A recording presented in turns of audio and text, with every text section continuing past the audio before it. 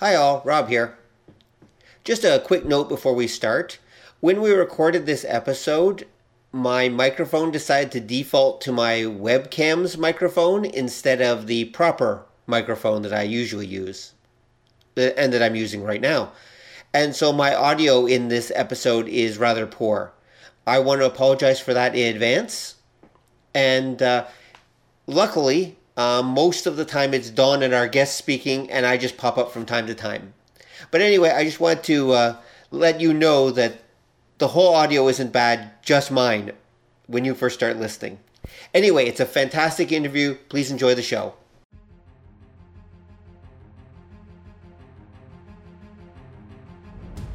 The world has gone insane. Cosplayers rule the conventions. Gamers dominate the tabletop. And the internet. Sci-fi subjugates the movies. And fantasy rules the bookstore with an iron fist. Only one group can bring order to this unruly mob. A team of uber geeks, masters of the nerdly arts, trained for decades in the hobby shops and basements of the nation. Mobilized by the secret masters, they are the Department of Nerdly Affairs. Hello, operatives, and welcome to the Department of Nerdly Affairs. I'm your host, Rob Patterson, here with my co-host, Don Chisholm. Lag Thung Earthlets. Okay, apparently we're speaking a strange language, which is good because today we're talking about UK comics. And for many North American readers and listeners, obviously, that is a strange language. It's a distant foreign land that we know very little of.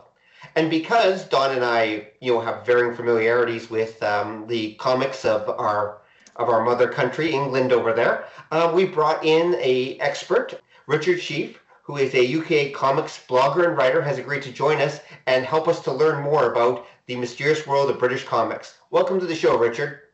Hey guys, thank you for the invite. Very pleased to be here. Oh no, thank you for coming. As I was mentioning just before the show, before we start recording, I know almost nothing about British comics, but I'm actually very eager to learn because I've been discovering troves of British comics online, and I'm just shocked by how many comics there were, like how much content England was producing back in like the 60s, 70s, and 80s that I, as a North American comic reader, had no idea about. I mean, I knew there were some comics in the UK, but I had no idea how much was really being produced back then. Yeah, I mean, I think it one of the biggest. I think they were the biggest publisher in the world at the time, probably Amalgamated Press. They were one of the publishers who came from had newspapers and magazines and comics, and and they produced so much material as one of the big publishers. So the number of people, strips, foreign material, that they would use as well, just to keep the volume of comics they had going. It's incredible. Big, high sales figures as well. It's a lot of titles selling a lot of copies per week. Right. Wow. Yeah. And that thing, it's weekly. Like our comics were monthly, but you guys actually had weekly comics, so there's even more content being produced. But let's take a step back first. So in North America, our modern comics era basically effectively starts with a guy named Bill Gaines Sr., who basically starts assembling what they would call funny books back in their weekly newspaper strips and Sunday strips, puts them together into little bundles that he starts selling. And that would have been in the 1930s, right, Don? Or was that late 20s? Yeah, it's Cavalcade of Comics is kind of the first, and I think that was something like 1929 or 1931. Right. Okay, so there we go. And so where does the modern age, because of course Britain has a long history of cartooning and such, but where does the modern age of British comics start, really, Richard? The modern age, well, I guess, you go all the way back, to the probably just before sort of the era of the Yellow Kid in North America. That's the sort of the really, that's the sort of mid to late 19th century, I guess. And there are a number of publishers who sort of come out of that era, and the material they're publishing is initially it's for adults. It's funny things. It is comical rather than comics, as we'd understand them. And those publishers, they move into they're sort of newspapers as well as very text heavy titles that you would have had in that era, the sort of 1920s and 30s, and then probably in that post-war, the baby boom, probably from the 1950s. You see titles like the Beano, which is published in Scotland by a company called DC Thompson. That's been going since the 1930s, and it's still going now. So they have a whole sort of stable, if you like, of humor comics that they run.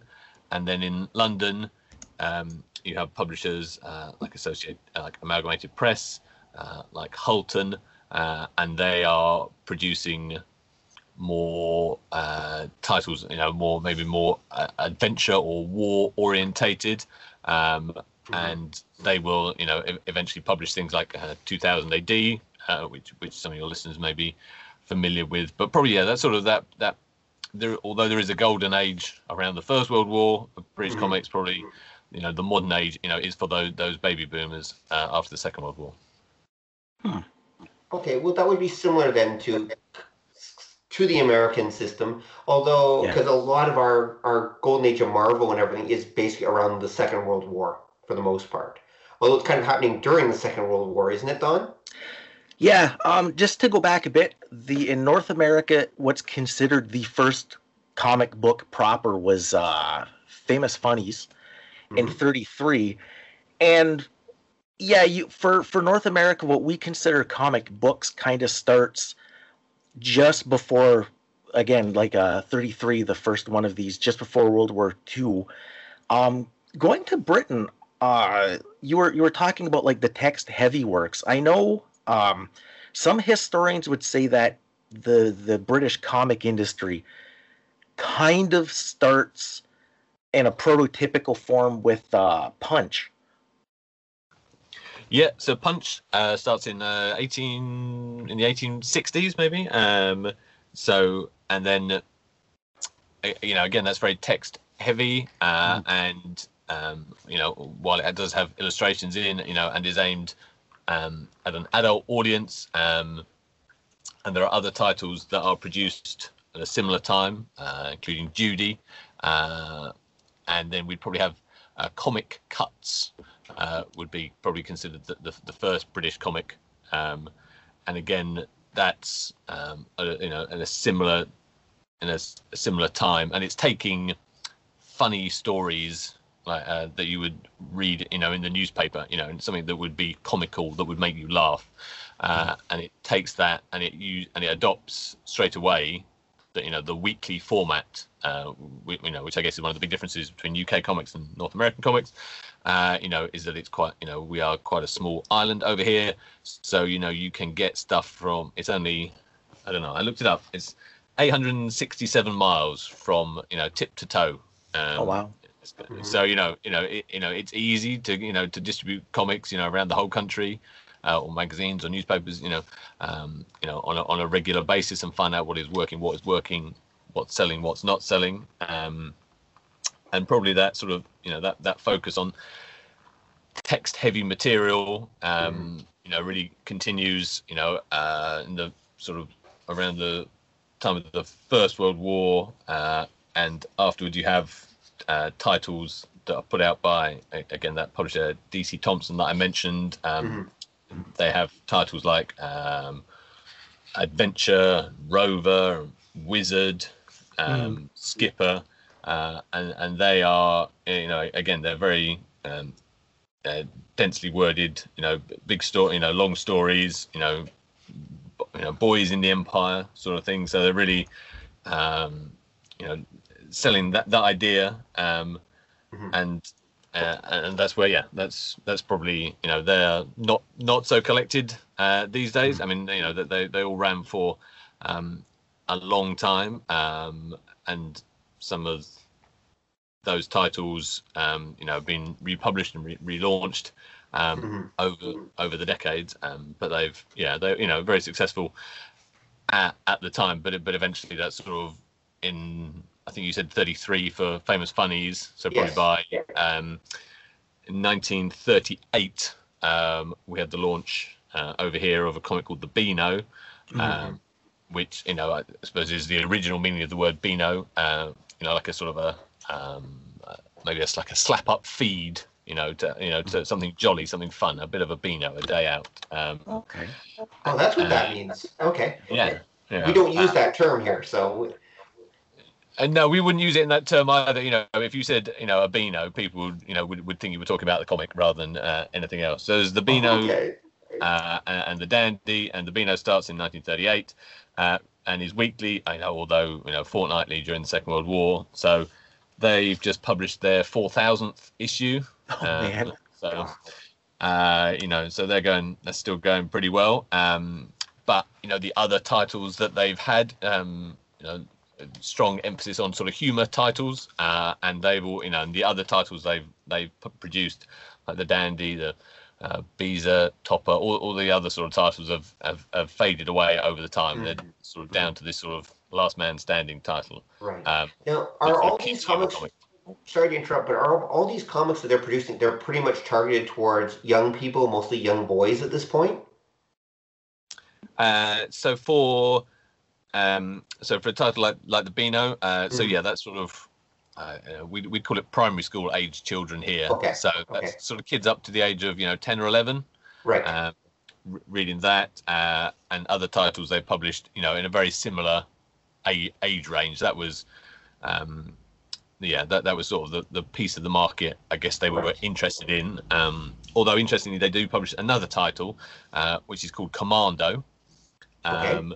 Which has been running since 1961, and I think it comes out. I think they put out.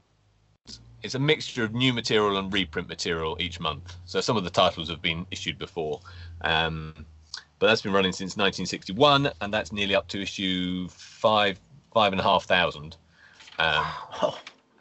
And that's a little sort of square sort of digest, 64 pages, and that is war-based. Comic strips, all sorts of wars over time. Obviously, with a focus probably still on the Second World War, but plenty of conflicts over the years feature in that, and that has very, that's like I say, it's been going for 60 years, so that's very well established, and that. Is not aimed at the 10-year-old boys, and that's aimed at a slightly older and an adult audience as well. Right. So well established within the forces, people reading it in a way that they wouldn't read other titles. Although there aren't lots of other titles left, on the newsstand that you could buy every week at the moment. Well, we'll get to the current comic scene after a bit. So, but okay, that's fascinating. So they're really, at least back in the day back in referring to like the 1930s, 1940s, they were basically publishing comics for different ages and different groups, like men and women. Well, actually, did they have women's comics back then? There are some there's a title called Bluebird, which is from the 1930s, which is sort of aimed at the shop girl, sort of factory worker, I think. But always more titles for boys than for girls. But again, there have been some girls' titles that have become established, either from DC Thompson or from what ended up as being Fleetway or IPC.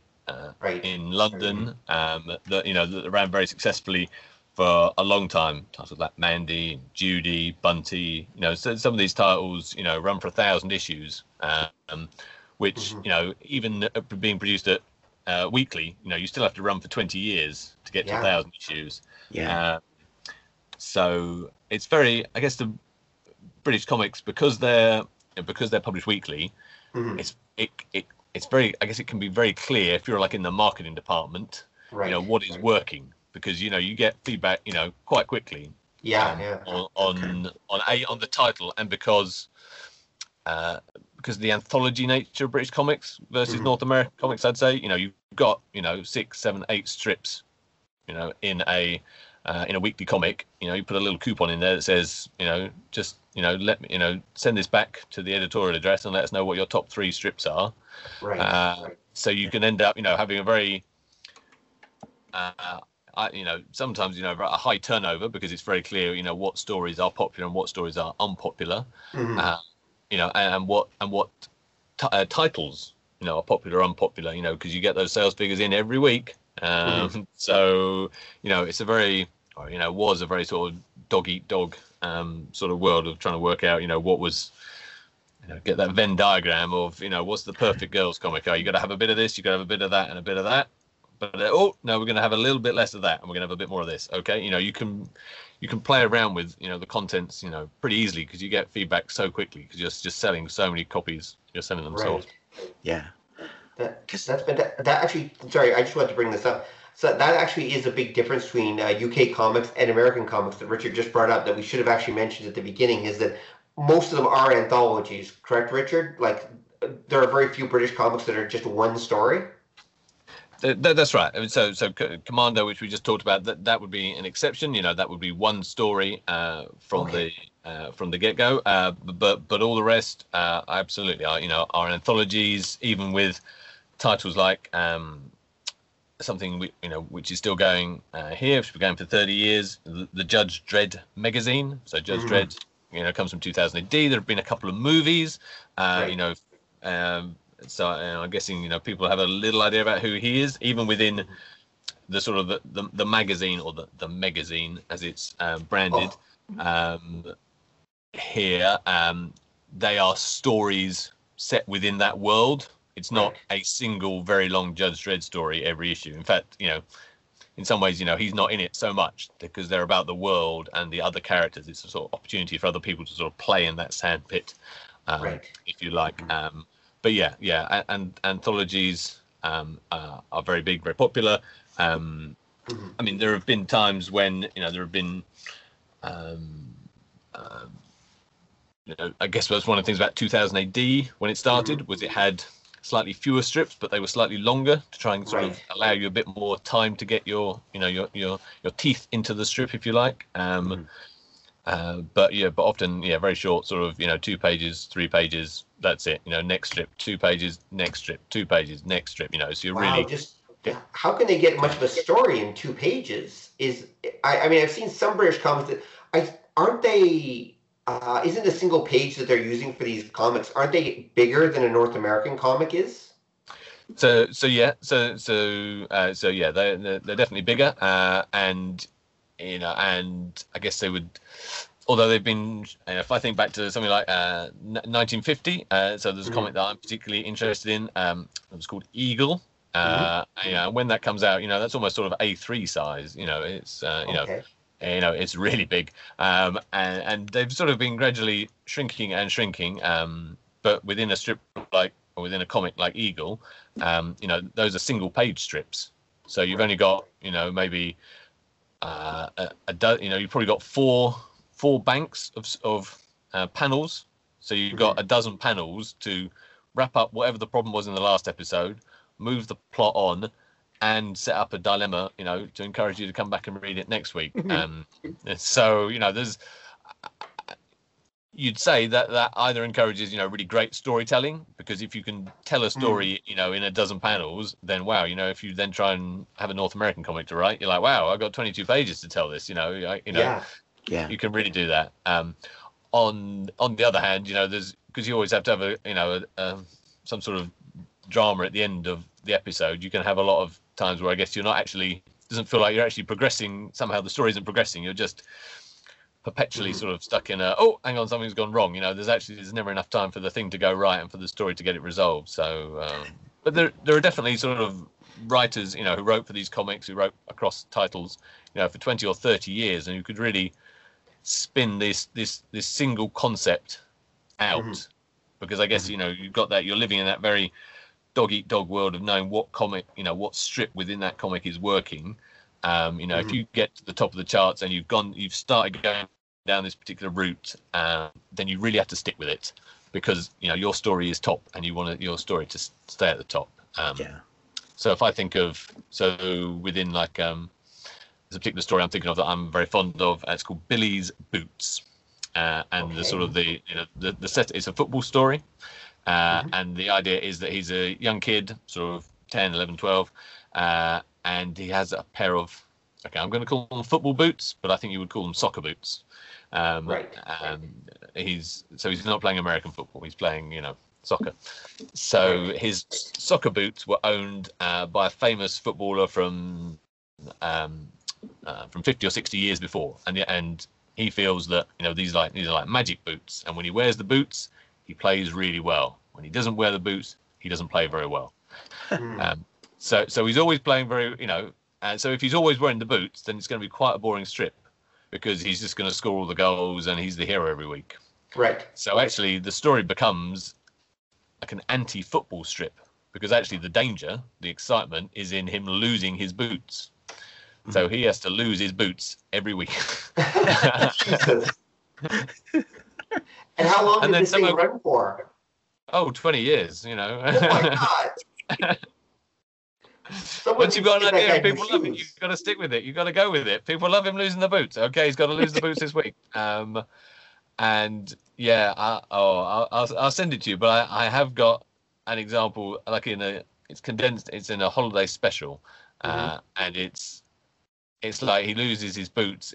He somebody throws them over a wall, and then he goes to look for them. He then goes to look over the wall, and he's like, but my boots, they're not here. Where can they have been? And it turns out that the person who threw them over the wall, they landed on a passing truck. The truck, drives off into the nearest town. The boots then, they then empty out the garbage from there. They end up on a building site. They nearly go into some concrete, but yet somehow he gets to the building site, and stops them going in the concrete. So yeah, once you've got an idea and it's popular, you've made your bed. You've got to lie on it. You've got to keep going with this thing for 20 years. And there are script writers who did that, and credit to them. Absolute credit to them. That takes skill. It's incredible. Yeah, because that's there's a couple things come out of that whole kind of thinking. One thing I was wondering, like I mentioned Punch because I know that was it was like a magazine aimed at an older audience. And when our comics in North America started, they came out of the newspaper strips. And the newspaper strips here were, at the time, when you get to 20s, 30s, were considered entertainment for the, I don't want to say the masses, but they were considered like a more grown-up thing. And then as you got the comics in North America, they started becoming considered lowbrow. And eventually after the Wortham book, they became considered nothing but for kids for a long time. Whereas it looks to me that in Britain you had, when the Beano came out, that it was almost the idea of producing something like Punch in that tradition for kids right off the go. So I guess so the Beano, I suppose what's different about the Beano and the Dandy, which sort of came out at a similar time from the same publisher, is that although they were the first probably comics to move away from just having text in them. So they had some comic strips in them, as as we would understand it now. They still had some text material in there, but it was a sort of I suppose an experiment about not just having text. They had some strips as well, and then over time the strip, the text material faded away, and it all became cartoon strip material. Which is very different from what the publisher DC Thompson were putting out at the time. Which was very text heavy and adventure based. So these were really something quite different, but they caught on, and obviously the Second World War slowed their production down, but they survived that, and they were then sort of ideally placed to catch on to those sort of post-war baby boomers, young kids. I think it's in April 1950, I think, that the Beano records its highest ever sort of sales figure, and that's they've got the biggest cohort ever, probably of 5-year-olds or something, in 1950. They're all born in that, so that's and yeah, and they've so you're selling nearly 2 million copies in a week then, and obviously they don't sell anything like that now, but even if you lose 50,000 readers a year, if you start at 2 million, you can you can keep going for a long time, and and you roll other comics into it, because I guess that idea of mergers is again a thing that happens in British comics that I don't know if that happens in American comics. Would you have? I don't expect that Batman ever merges with another Batman title. Is that a thing that happens? They do. What happened here is for the longest time you would get characters owned by the same company, like a DC comic would occasionally swap characters around because they realized back in the 50s, if you have two superheroes, it usually sold more. Okay. But it seems like the way the British comics always seem to do it, because a lot of the characters I noticed, they'd move around different magazines. So yeah, there's a bit of that. There was a policy around what this was called. So it was called Hatch, Match, and Dispatch. Okay. So what this means is you start with your new comic, hatch you hatch it, and then if that's if it's a success, then great. If it's not so much of a success, then you try, and because these publishers were putting out so many comics, you'd say, okay, this isn't really working for this title. So what we're going to do is we're going to match it with something that's doing something quite similar but a little bit different, right. And then it will be dispatched. It will be closed down. Often new comics were launched. You get obviously that sales peak, in week one, because you give away the free gift, you got the advertising, everyone's excited about it. But then, you come back a few years later and you've tried doing a bit more advertising, it hasn't really worked. Okay, so you have to find a similar sort of title with a similar audience, boys, and then you pair them up, and then you're right. You take one character who starts in one comic, and then they go into that other comic. So if I think of something like 2000 AD, a couple of the really big stories that have run in there very successfully for a long time. So one of them would be Strontium Dog, which features it's about a mutant bounty hunter, drawn for most of its life by its original artist called Carlos Esquerra, but that started in a different comic. That started in Star-Lord and ran in Star-Lord, and then Star-Lord got cancelled, so it got merged into 2000 AD, and then Strontium Dog as a character ran in 2000 AD, for the next, I don't know, 30 or 40 years. So, but normally the characters that get absorbed, or the strips that get absorbed into the sort of the comic that wins, if you know what I mean, they don't last so long. You've just got to get them in for a few weeks so that you definitely absorb the readers who are reading the other comic, and then they maybe fade away. But sometimes they can really run and run. So because that's now, would they swap between publishers ever? No, I mean, what you would be more likely to have a smaller publisher brought up by a larger publisher. Oh, okay. So you ended up with DC Thompson, are sort of a Scottish company publishing comics, and then there were a number of sort of London-based publishers publishing comics. So if I go back to, I mentioned Eagle, sort of post-war comic. So that was published by a company called Hulton Press, who were successful magazine publishers. Really, that was what they were into before the Second World War, and they started publishing comics successfully for a long time. But then, they got bought out by another bigger comics publisher,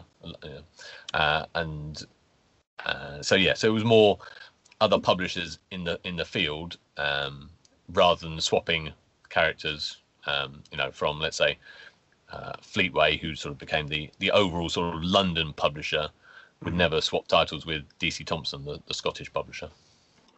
Okay, yeah, because that was, like I say, when I was young and we'd get a smattering of these things, and you get the weeklies, and it seemed like every couple of months when a batch would show up, because you couldn't get them consecutively usually, you'd find characters moved all over the place, and we weren't aware of who the publishers were, so we weren't exactly sure what company was putting out what book, but yeah, they just keep popping up, and if you liked a character, it was a nightmare to try to track them down sometimes. Yeah, you have, and I think someone like, thinking back to sort of 70s British comics, I think somebody like, there's definitely, as one, and you're right, swap between like a number of the sort of short-lived DC Thompson sort of boys titles, that sort of went across 4 or 5, and it's like, wow, that character was popular. Starhawk, I'm not sure, but he did, he was successful enough that he kept going from title to title, but normally you'd only move once, you'd be merged in from your original comic into the merged comic, if you were lucky, if you're running sort of 8 or 9 strips in each comic, when they merge together, maybe only 4 are going to make it into the new comic, maybe only 3, because really you just want the best titles. So you just bring the top 3 titles with you. You then probably, if there's another merger, you maybe you survive that, but you probably don't. Right. Because that kind of a question that sort of happens later on was, in the 80s, you had companies like, I think it was Titan, that were putting out compilations. How early did that start for British comics, like putting together compilations of like one strip? So Titan put out those black and white reprints of the Judge Dredd series that had been running in 2000 AD. So you're right; those are sort of the early 1980s. They're sort of they're a trade paperback, you'd call them now. And they were they're quite sort of maybe sort of, is it 64 pages? I have some of them on my shelf, but they're slightly too far away for me just to grab off the shelf. It'd be like that, yeah. Yeah. So those are probably the earliest sort of reprints that are put out there. Yeah, I mean, it's interesting. I guess one of the things that's different about British comics compared to maybe like European comics, for instance, is so within European comics, you've got a sort of you're putting out a lot of material every week. And then the idea would be at the end of a certain period of time, when you've got 64 pages, you've then got enough, to put into, an album, as they would call it, so that then, and that then has a longer shelf life, because once you have an album, you can just put, you don't need to sell that this week, that's got a year's worth of story in, and, so like with, Asterix or Tintin, which are the biggest sort of European titles. Once you have an album, then as well as having weekly income, I guess then you have income from that. That can sit on the shelf for a long time and just sell. Just keep sort of ticking over the sales.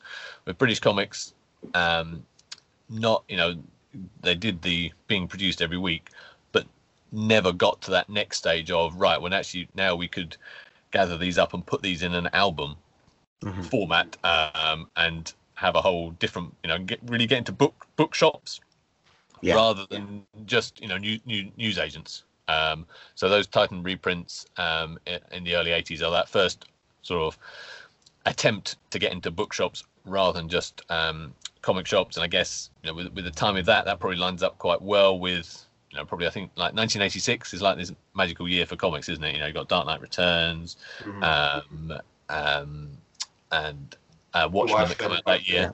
Suddenly comics are cool. Comics, I want to be able to buy those in a bookshop. So it probably ties in with that sort of comics are not just for kids anymore. Boom.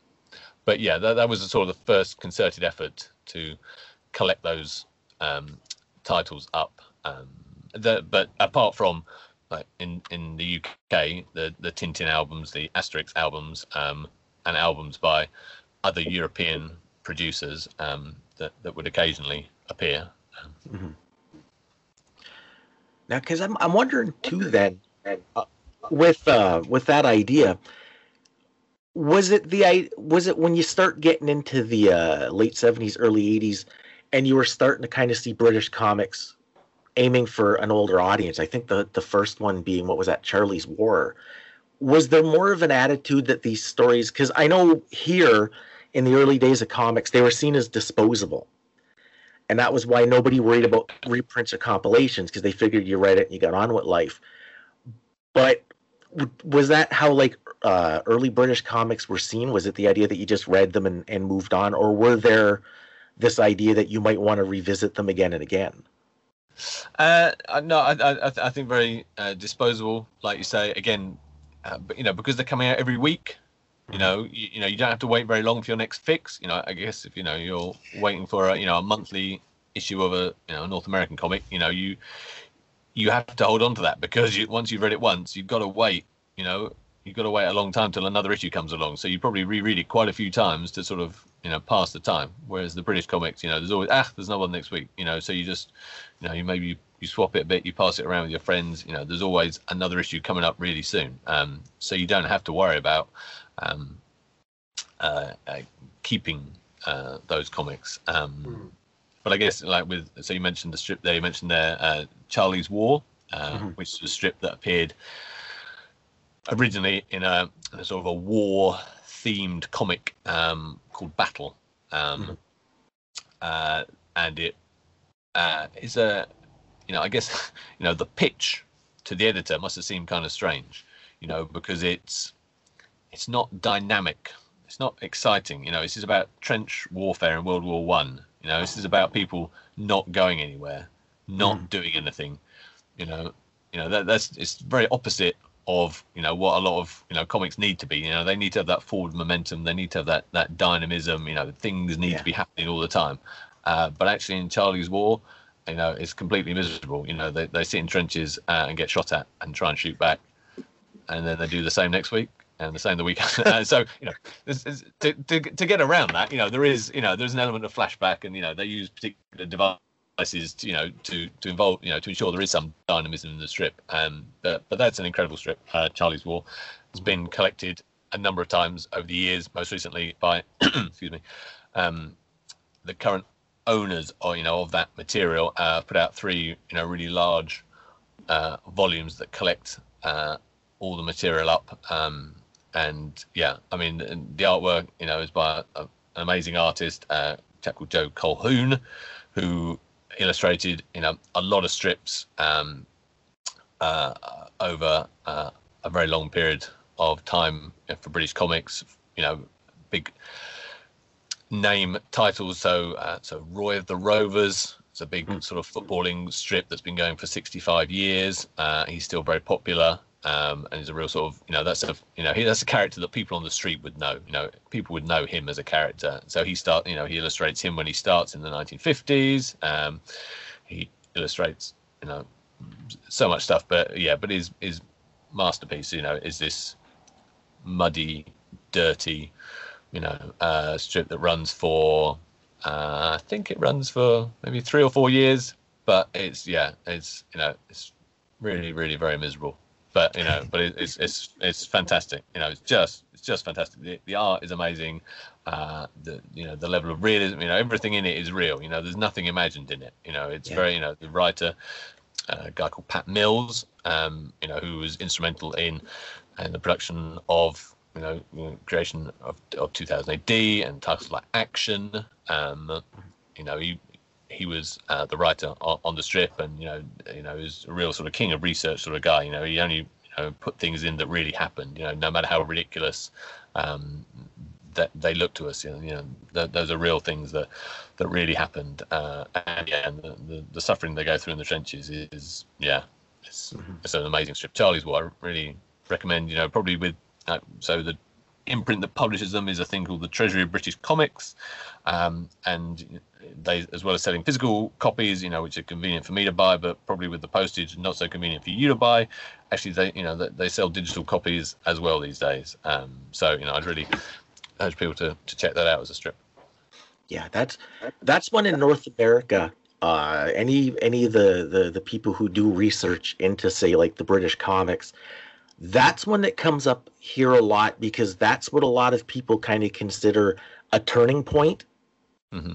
Because that's where you start getting kind of the grittiness, the edge, and more importantly, like the bite, that it was a serious, it was not an upbeat comic. It was meant to have an emotional impact, as opposed to strictly a visceral one, which is kind of what you get when you do a breakneck story at like 5 pages a week. Yeah, for sure. Yeah, it's very. I mean, there had been, I can think so. In this comic that I was just talking about as a battle, they run a number of strips in there, which So I read some of them recently. So I'm particularly interested in one of the artists, a guy called Mike Weston, draws in this very particular, really heavy, thick black lines, and just the black is so black, and it's just fantastic. But he, there's a couple of stories that he illustrates. One is called Darky's Mob, which is about sort of a gang of people sort of trapped behind enemy lines in Burma. British soldiers trying to escape from Burma, and it is really, really violent. There are people get, by which I mean that's not a surprise in a war comic, but it was probably an approach to war comics that had been different.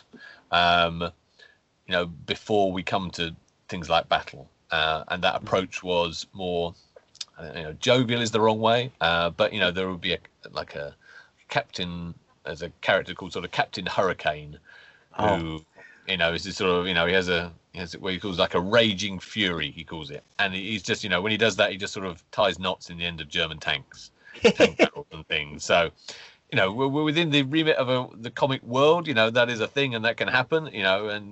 But it's not. But then you're moving, like you say, towards a more grittier, more realistic view of actually this is what happened. This is not what we wanted to happen. This is not. There are other stories to be told rather than just this. Those silly Germans, those silly Italians, and we tie knots in the tank barrels. This is right. It's a more realistic war, and there are different, I guess, theatres of war examined than just World War II, which is more straightforward for us in the UK. It's a very clear who are the good guys. It's us, hooray. They looked at other conflicts as well. There's the Vietnam story in there, unusually. But like I say, Charlie's War, stuck in the trenches, miserable, gritty, unbelievably realistic. Yeah. When did Charlie's War come out? I knew you were going to ask me that. Sorry. I have written an article about collecting Charlie's War, actually, a long time ago. I think it starts in the early 1980s, but I'm going to try and look it up. So I'll interrupt at some point when I've got the answer. Okay. Actually, I just looked it up from January 1979 to October 1986. Okay. I think that's it. So, yeah, okay. Because I want to ask something about, so in North America, we ran into a bit of a problem in the early 1950s, which Don actually mentioned earlier. You're probably familiar with this, where basically, thanks to a huge explosion of crime comics and the horror comics, there was a huge moral panic in the United States, and of course this affected us too, where basically they had hearings to decide whether comics were a bad influence on children, and ultimately resulted in the Comics Code, which basically took comics which had been kind of a general audience thing and had all kinds of comics for children and adults, to basically reduce them to children's material pretty much for at least a decade, maybe 2 or 3 after that. Did you have something similar happen in the UK? Yeah, absolutely. Yep, absolutely. There is a similar piece of legislation passed here in 1956 or something, under which I don't think anybody has ever been prosecuted. But you're right. It's the same idea. It's aimed at the emasculation of the comics industry. There is no equivalent of the Comics Code Authority created. There is just this piece of legislation that covers what you shouldn't do. But yeah, it's very similar. There's a couple of, if people are interested in that sort of thing, then there's a comics academic over here called Martin Barker, who's written a book on that, and sort of looks at the, how really is it I think it's a sort of a moral panic about communism rather than comics specifically. But the panic, or the sort of the battle, is fought through the medium of comics. But yeah, there's an exhibition at the House of Parliament here, and they put up these comics, some of which were making their way over here, because I guess American comics started properly being imported after the Second World War, because they'd arrived in with the GIs in the Second World War, and then apparently they comics got used as ballast a lot in shipping. So yeah, sort of post Second World War comics, American comics start to arrive in dribs and drabs over here. So yeah, so we're getting the same material you are, and even going back to that comic that I mentioned, Eagle, sort of started my interest in comics. That is specifically created as an antidote to the horror comics that Gaines and others were producing, and has an approach which is based around a sort of a muscular Christianity, I think they called it. So sort of tough heroes, fighting the good fight, but fighting it in the right way. We're not using, we're not shooting people in this. There are guns, but they're sort of stun guns, or but a sort of a bit of a stiff upper lip and a firm right hook. That sort of that solves the day. Nobody's dead because of anything that's happened, but the heroes win. And so Eagle, for instance, would cover real life stories. On the back page, that's one of the things that was famous, and they were often religious heroes. So people who had lived a tough life trying to spread that message of Christianity, or maybe they were explorers, and they ended up being people like real people, like not that saints are not real people, but what I mean. People like Winston Churchill, for instance, ended up on the back page, but they started with real sort of early Christians, preaching the word of God, and the tough life that they lived because of that. Okay, well, Winston Churchill was definitely not a saint, but that's a whole different podcast. Yeah, that's a whole different podcast. True.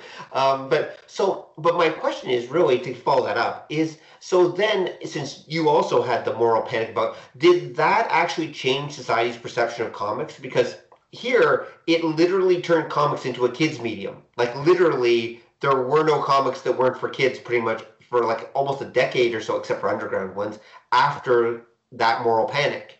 Like literally no one would dare, because they were all scared of the comics code. Almost all. Don, I'm sure, can reference the very few that did. But I guess my point is, in the UK, did that shift the public's perception overall of comic books to, oh, that's just crap for kids, we don't need to worry about that? Yeah, I mean, there's no real sort of comics for adults here. There's so these publishers, so that we talk about DC Thompson, Holton, and Fleetway, are producing titles that, even up until, when the launch of 2000 AD happens, and a comic like Action, which comes just before it in the mid 1970s, they are aimed, at the most at sort of probably early teenage boys, maybe let's say, 12, 13, something like that, but there isn't a market, there isn't a publication which is for 15 or 16 or 17-year-old boys. There isn't anything for them to sort of go onto. A lot of the comics that were being published, there was a real sort of conveyor belt approach that they would take to get you to move. They would sort start with what they would call nursery titles, for kindergarten age children, I suppose you'd think about it, and then you'd move on to those sort of humor titles, and then you'd move on to more the adventure titles, and then it just stops. There's nothing for you then to go on to say, okay, well, I'm a 15-year-old boy, what comic should I be reading? There's nothing for you to go to. So having got you on this conveyor belt, you then get to about 12, 13, 14, and you fall off the end of the conveyor belt. Right. Because there is no sort of superhero title or whatever it would be that would that you could go to that right. Yeah, that would fit for your age and your maturity. Well, how about like Battle or the war comics? Wouldn't those be for a slightly older audience, especially something like Charlie's War, which comes up? That's not for like 14-year-olds, is it?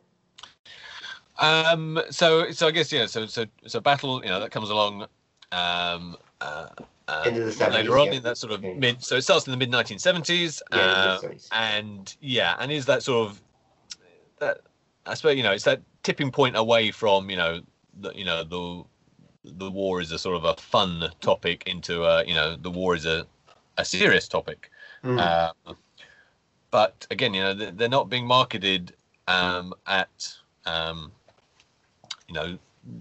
16, 17-year-olds. It's still school-age children are still that target market, and there are some things in, like I say, within Battle that when I read them now, I think, wow, you are really killing these people in a very graphic, very obvious way. And it is, it does seem, even when I read it now, I think, wow, this is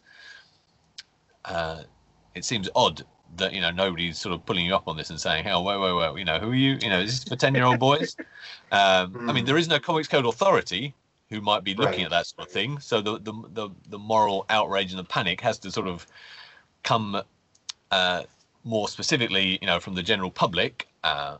So when we get to something, so there's a comic Action, which you may have come across. So comes out in 1976.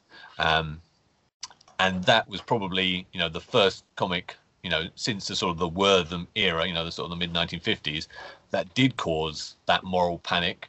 And the 7-penny nightmare was how one national newspaper described it. That sounds awesome. So Action, so it starts in, I think, February 1976, and by October 1976, the issue that was going to hit the newsstands has been withdrawn and has been largely pulped. I think it's there was there was an outrage over it anyway, and I guess then when the publisher looked at that issue, this the 23rd of October 1976 issue, and the word suicide is on the cover 3 times. Maybe that was felt to have gone too far, but it's actually, I think it's the issue before or the one before that, where there's a boy and he is swinging like a bicycle chain, which it's that's a heavy metal thing. And there's like a policeman, and it looks like it's not, but it looks like there's a policeman sort of cowering with fear. And this sort of this youth figure, is going to, attack this policeman with his bicycle chain. So it's a real sort of anti-establishment, punk sort of, oi moment. And it frightens the horses. Action is closed down for several weeks. When it comes back, it's been wholly emasculated. Some of the same strips are running, but they are either finished off very quickly. There are large chunks of what would have been in the strip just withdrawn or just redrawn, and it becomes a very different beast, and it runs for about a year, a bit before it just people go, well, hang on, this wasn't why I was buying it. These characters I like, but not in the way you're now portraying them. So I would recommend again Martin Barker, the academic we talked about. He's written a whole book on Action, and feature, and in that he has access to some of the archive material that shows what would have been in. There's one particular strip called Hookjaw, which is a shark-based strip, recently been revived by 2000 AD. So he's this great white shark, and the sort of the hook. He's called Hookjaw because there is a boat hook lodged in his lower jaw that sort of sticks out, and that is a particularly bloody and violent strip. And there are limbs everywhere. He just eats everybody. He's trying to. When I say he's trying to do the right thing, where what I mean is, his world is under attack. For instance, from let's say I think there's a strip about people drilling for oil. So man has come into his environment, and they are in conflict. And it's just about this strip gets more and more violent around. They try and drill for oil, and Hookjaw tries to fight back. But there's one where sort of there's a guy. He's all dressed up in his scuba gear, and he's like, "I'm just gonna swim into this cave, this big dark shape," and it's like, that's not a cave. That's some of the perspective on Hookjaw is a bit, it's a bit flaky. He comes and goes, but he's like, "Oh, hang on, it's not a cave, is it?" So no, that's Hookjaw's mouth you've swum into.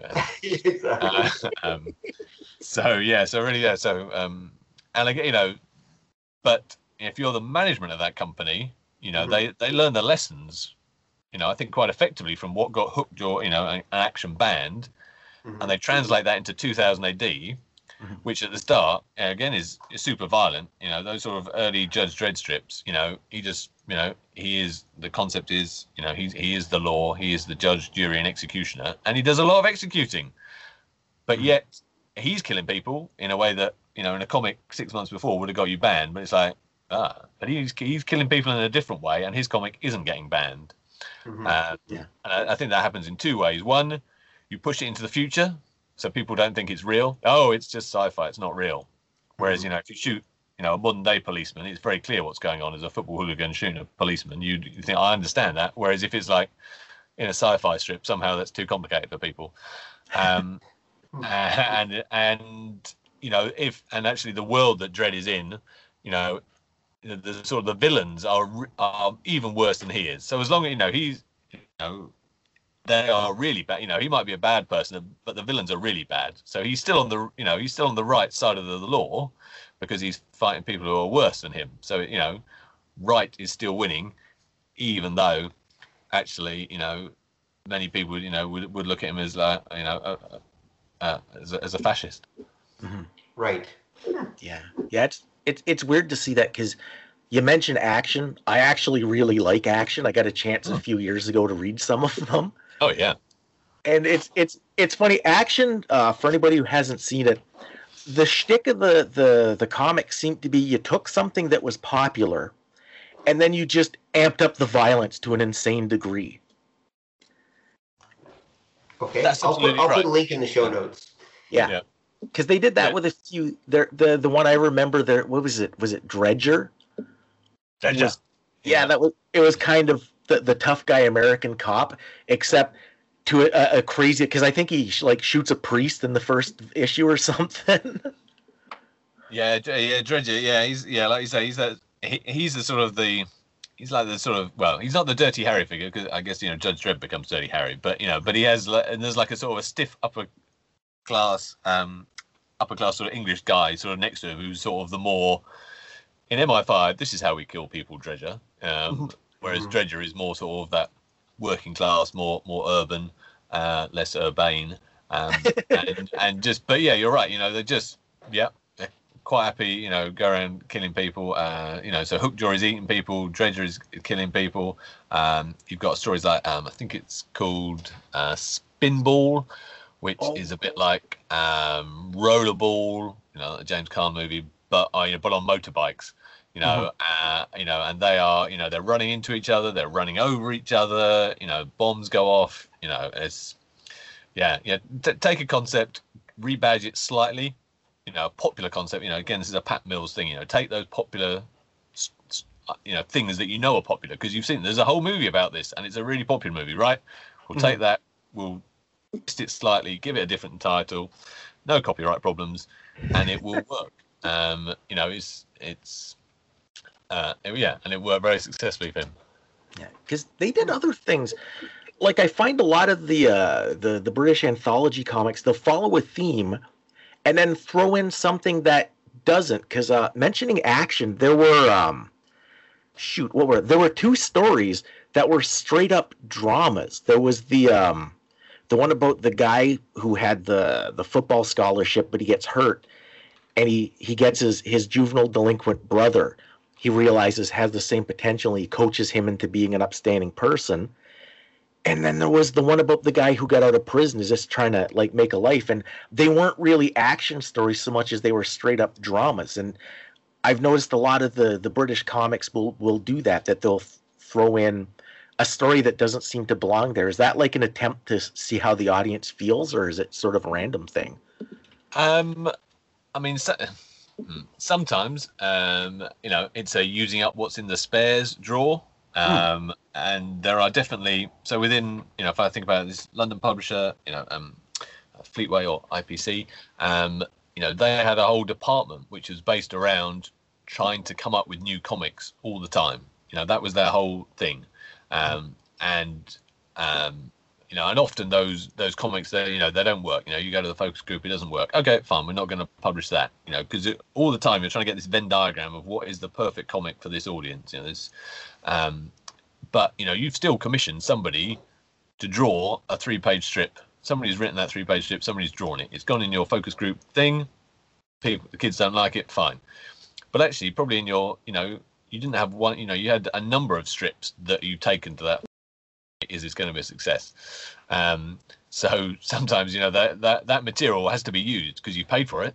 You know, the publishers are, well, you paid for it, I want to see it used. You know, so sometimes, you know, they can they more often sort of pop up in sort of, you know, annuals or the sort of summer specials that would be produced as a sort of one-off piece of material, because you've got to use it. But yeah, I guess, you know, it's that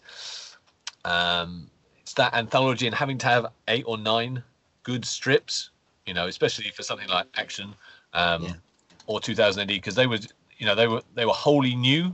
Therefore, you had to have 8 or 9 great strips from the word go. You know, and you just, you know, that isn't, you know, you can't organise that many great strips from the word go. So there's definitely an element of, you know, you can get a number of really good strips in there, but then there's an element of, look, I just need to give this to the writer, and we just need something. And then you see how that plays out in the sort of the popularity charts. I think Action, there's a one about a submarine. I can't remember the name of it. Which again, you know, it's like, hang on, that's not like a super violent submarine comic. I don't know how you would do a super violent submarine comic. But, you know, it's like, okay, look, you know, we wanted something, so let's put that in there. And then, you know, it becomes really clear really quickly, you know, which are the really popular ones and which are not popular. So it's like, okay, fine, you know, we just, you know, we get that out. There's, yeah, what were those other ones there? Was that the coffin sub? The coffin sub, yes. That, yeah. Oh, Jesus. Yeah, and there were other ones. There was Blackjack, wasn't there? That was the other one. He's like the boxer. He's the boxer. But the thing is, he's going blind. So, you know, you got to get him into enough, you know, and obviously, you know, we're not worried about head trauma or, you know, PTSD or anything for him. Like, we've got to get him through enough boxing matches before he actually, you know, he has to, even, you know, British comics writers can't spin that out for too long, you know. Right. At some point, you know, you've got to have a lot of flashbacks with him if you don't want this story to end. So, he has to go blind. But they ran a number of of very violent strips, and then, you know, other ones that, it was Death Game 1999, not Spinball. It got revived a bit in 2000 AD at one point, and they all have, it's the same idea, you know, sort of rollerball but on very fast motorcycles, you know, or jetpacks. You know, it's just a brilliant idea. Who wouldn't want to watch that? So it's like I say, but it didn't work, but the publishers took the lessons from it, applied them to a different comic, and that was in 1977, and 2000 AD is still being published now. So that's 43 years later, and that's just up to issue 2200 at the moment. technically they applied it to two different comics because they applied it to Star-Lord as well, didn't they? So yeah, so Star-Lord's an interesting one. So 2000 AD had launched, and it was on. I mean, the paper quality, what it's on, is like, it's like toilet paper, really. I mean, it's just really like the cheapest, nastiest newsprint. But the late 1970s, you've got a real sci-fi boom going on. And Star Wars just came out. Yeah, exactly. So trying to sort of cash in a bit on that with Star-Lord, which was supposed to be this sort of, much grander, almost more European sort of, actually, monthly, glossy paper. More color, really quite different from a normal, real sort of cheap looking issue of 2000 AD with minimum color. But as it got closer to the publication date, suddenly everybody got a bit nervous about monthly comics. Who's ever made a success out of monthly comics? It's madness. It can't work. Tell you what, I think it's either they start monthly and it gets to weekly quite quickly, or it starts at fortnightly and it gets to weekly, but really near the deadline of when they're actually going to launch the thing. So suddenly, you've sort of thought, I've got material to keep me going for 6 months. That's good. Suddenly you've got, I've only got 3 months worth of material. And it's just, it's unsustainable, and it merges into 2000 AD, but then 2000 AD gains two of the strips that would run very successfully in there for years and years, with Strontium Dog, which we mentioned earlier, and another strip, sort of a robot-based strip, Rojaws and Hammerstein are the lead characters in it, called the ABC Warriors. It took me. But when it was in Star-Lord, when in Star-Lord it wasn't ABC Warriors though. They were some kind of robot rescue team, weren't they? Yeah, they were. Robusters, wasn't it? Robusters. Yeah. That's but they're all within the same universe, and they're all linked to each other, aren't they? But yeah, so Robusters. Yes, I know it did take me a very long time to realise that calling them Rojaws and Hammerstein was a play on the musicals creators Rodgers and Hammerstein. I never got that, but you're right. They are, aren't they? Yeah. That's funny. Wow. So in a lot of ways, then it seems like the line that basically follows like 2000 AD and Star. This is almost your equivalent to Marvel Comics in a lot of ways. Like this becomes. Am I right in interpreting? I should say that this basically becomes like for especially the late 70s and definitely the 80s. This is like the required reading for boys of that time. Like all the boys are reading this, maybe some of the girls too, and it just becomes very popular common culture. Is that right to say about 2000 AD and the action and such?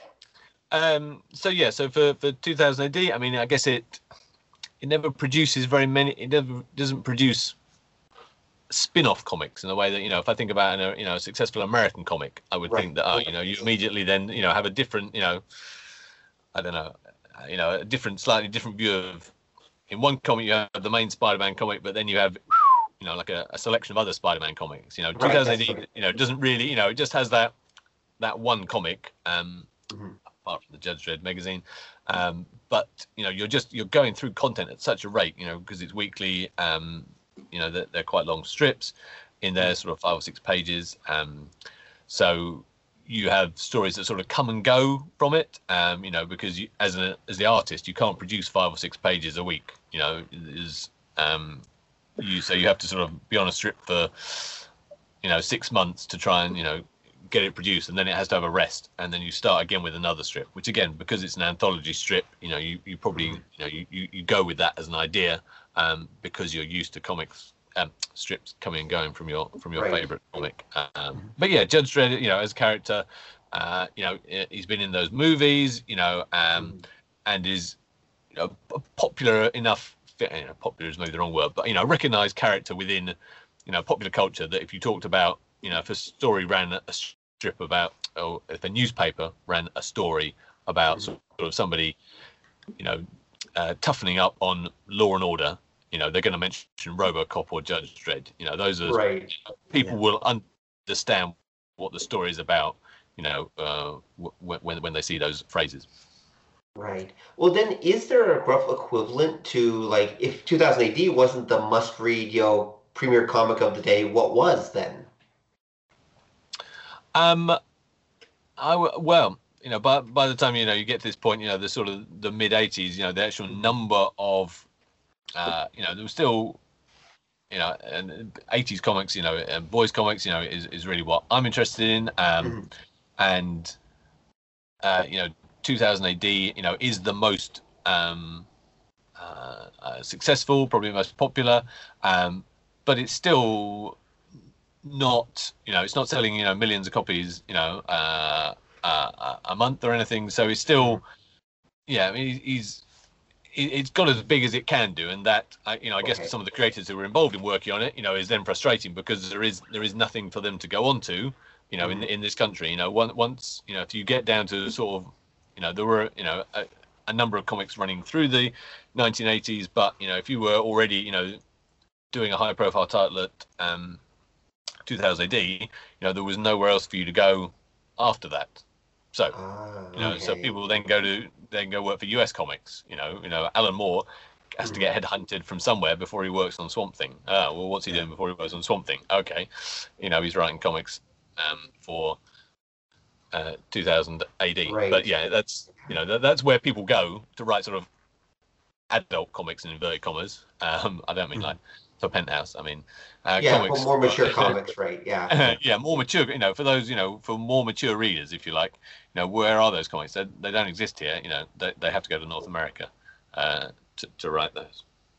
That makes sense. So ironically enough, North America ends up being the comics big leagues, basically, where you go once you made your place in the UK. Okay. Yeah. And I guess the same is true of artists as well. And I guess now maybe there are artists who would work for 2000 AD, and when they're not working for 2000 AD, actually they're not working for North American comics. They're probably working on films these days. Once upon a time, people would have said, okay, I'm going to go and work for DC and Marvel now. And that's where they would carry on being a comics artist, but just for North American comics. But actually now, they're probably a storyboard artist, on a film for 3 months, and they come back, do a bit of 2000 AD, back on another film. So they're sort of they're mixing it up. So they're always drawing, they're just not always drawing comics anymore. Because there's two things that British comics did that here in North America we never managed to pull off, and I'm wondering, because this ties in with that idea of the position where something like, say, 2000 AD took up with the general public and the audience, was that Britain did an amazing number of sports and girls comics, and here in North America, neither of those ever took off, and I'm wondering, what was it in Britain that let those kind of books get a foothold? Because you asked me about this, and I had to go away and think about it. And I was mainly thinking, why didn't they get a foothold in America? As a sort of, or in North America. There's a, well, I guess there's, as we've touched on, that ability to run lots of, because it's an anthology title. You can have a title, so Tiger. There's a title that came out in the 1950s, and that has Roy the Rovers. Illustrated by this guy, Joe Colquhoun, who would go on 30 years later to illustrate Charlie's War.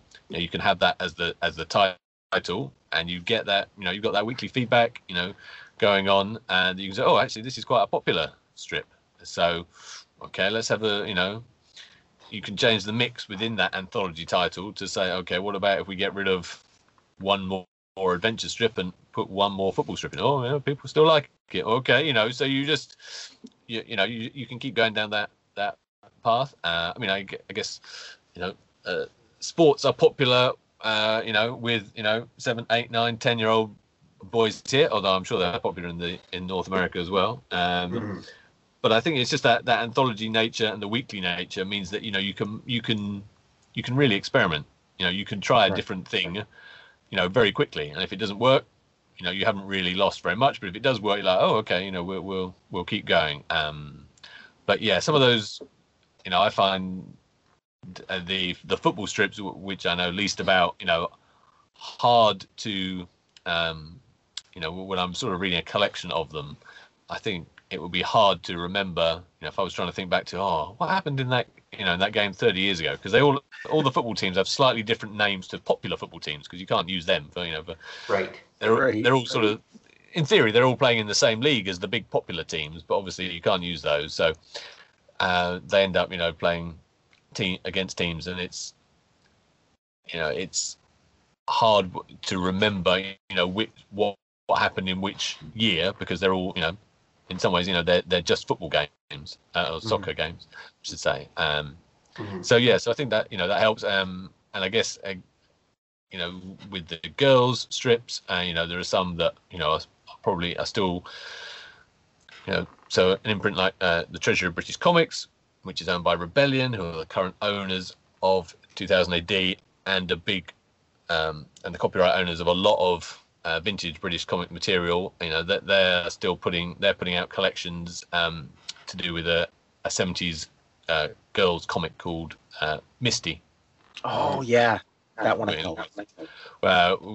Which is well remembered. As a sort of a supernatural horror sort of comics for girls, because often the girls comics are all about, they're not about the adventure, they're about the emotion and about the struggle that these poor girls have in all sorts of different environments, at school, at home, and the more terrible and tragic these girls are, and weirdly they were more popular. The girls, they love them. I'm a sort of I haven't read it, but there is a strip called Slaves of War Orphan Farm.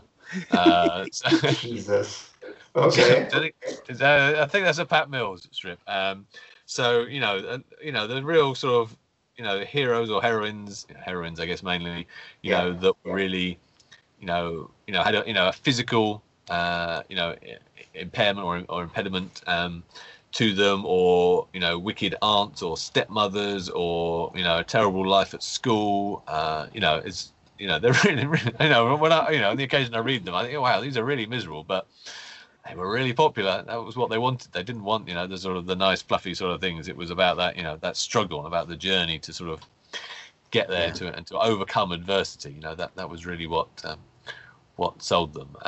But they weren't always like that. Girls comics again are really established post Second World War, the baby boomers, and there are titles that very successfully ran for a long time. Mandy, Judy, Bunty. Bunty ran for ran from 1951 to 2001. So 50 years. It's got to be doing something right. And I think there's but that material isn't getting reprinted at the moment. There's Treasure of British Comics. They've got I couldn't even think how many millions of pages of material that they have to look at, and definitely the material they're looking at reprinting is largely to do with those titles that are probably either proto 2000 AD stories. So there is a clear line from this story to 2000 AD, because they recognise that there is a market for people who like those creators who worked on 2000 AD. Well, what did they do? You didn't just invent Judge Dredd one day. Actually, there were probably some precursors to Judge Dredd. So okay, there's this cop character called One-Eyed Jack. Oh, okay, so how does he fit? He's written by the same guy who would go on to write Judge Dredd, but he's sort of like a tough New York cop. So yeah, there's an element of reprinting material that appeals to those people who who like that the 2000 AD material without it actually being 2000 AD material, or material that's quite let's say violent, let's say from titles like Battle, and so they're putting out a lot of vintage material at the moment, which is great for me. It's the sort of stuff I love. So it's a great opportunity to catch up with those stories that that would be hard to collect otherwise, because else I have I live in a house, and the spare bedroom is my, as we euphemistically call it, study, but it's basically comics, and they are quite heavy comics after a while. You Yes, don't they need to are. stack too many. You don't need to stack too many of them up on top of each other till you've got a very heavy. And it's actually if you wanted 43 years of 2000 AD, not only is that that's whatever that is 2000 issues. Okay, but if it's 32 pages a week or whatever it is, it's like hang on, Yeah, that's a lot of weight. How does your downstairs neighbor feel? Or are you in the house? Yeah, it's a semi-detached, so we're okay. But that floor must be kind of creaking a little bit these days. Yeah, definitely. It's one of my lockdown projects was to but get some new shelves in, rearrange everything. Very self-indulgent, but time well spent. But there are definitely some shelves I put up the other day, and I filled them up with my sort of 2000 AD and other things. And my wife came in and immediately went, "All those shelves are bowing," and it's like, well, they're only bowing a little bit, but you're right. they are, they're full and they're full of paper. And actually, 40 years of 2000 AD would take up too much space, So actually, a collection of just the strips I'm interested in is great. Right. But the other thing, I guess, that the Treasure of British Comics imprint is doing is reprinting some of that material for the newsstand. So not just for bookshops and comic shops, and those sort of what the material you can buy in newsagents is taking classic characters and using current writers and artists to tell that story. So it's new material with old characters, and what's happened this year is that I think they've owned sort of this big archive for about 3 years, and this year they've sort of put out about one sort of special, one particular sort of issue a month. So that if you're the newsagent, I guess you get that thing in for a month, then you get another thing in for a month, rather than having you get a comic in for a month, and then you have 2 months off, and then you get another one, and you think, I don't really know where I put the comics. Where did the comics go? Because there aren't many comics. Right. So it's something very different each month, which is either seasonal or lines up with a holiday, like a Halloween or something. So it's old characters but with new creators. So it's not just the reprinting archive material. It's about trying to use the creators they already have and they already know through their work on 2000 AD, for instance. But there's only so much material in 2000 AD, every week. There's only whatever it is, 32 pages. So actually, if you want to have, people doing other things, you've got to find other stuff for them to do. They can't all work on the Judge Dredd magazine. So actually, okay, this is a way to get more British creators more work, and you try and get it on the newsstand so that people they see it and they buy it, who are not just fans of the original material, but people who would go in and say, "Mum, I want a comic." Oh, there we go, look, there's it doesn't matter to the purchaser. Maybe if that Core and Buster summer special is actually referencing characters from 30 years ago, it's right now I need a funny comic to keep my kid quiet for half an hour. That's fine, but it's got to be on the shelf in the first place for you to buy it. Right. Yeah. Actually, just to go back to what you were saying earlier, just for a quick second, about why you said that romance and maybe sports comics, or girls comics, I shouldn't say just romance, girls comics and sports comics took off in the UK, and you said you thought that might be because of the weekly. There's an interesting thing to support that, which is that the only other major comics market that also publishes anthologies, that would be Japan, is also the only other market where girls comics and sports comics took off. So I think you might be onto something there, Richard. I think you just had the capacity. I mean, it's something I'd like to know more about, but I don't know how to find it out. But I have a friend who is a sort of a comics editor and has an amazing website called Down the Tubes for all your British comics news needs. And his theory is that if you're a publisher and you own press, you own the presses through which you put this material. Once you own a press, actually, you want to keep those presses turning 24 hours a day, because if they're not working, then then you've wasted money, and there are people standing around with nothing to do.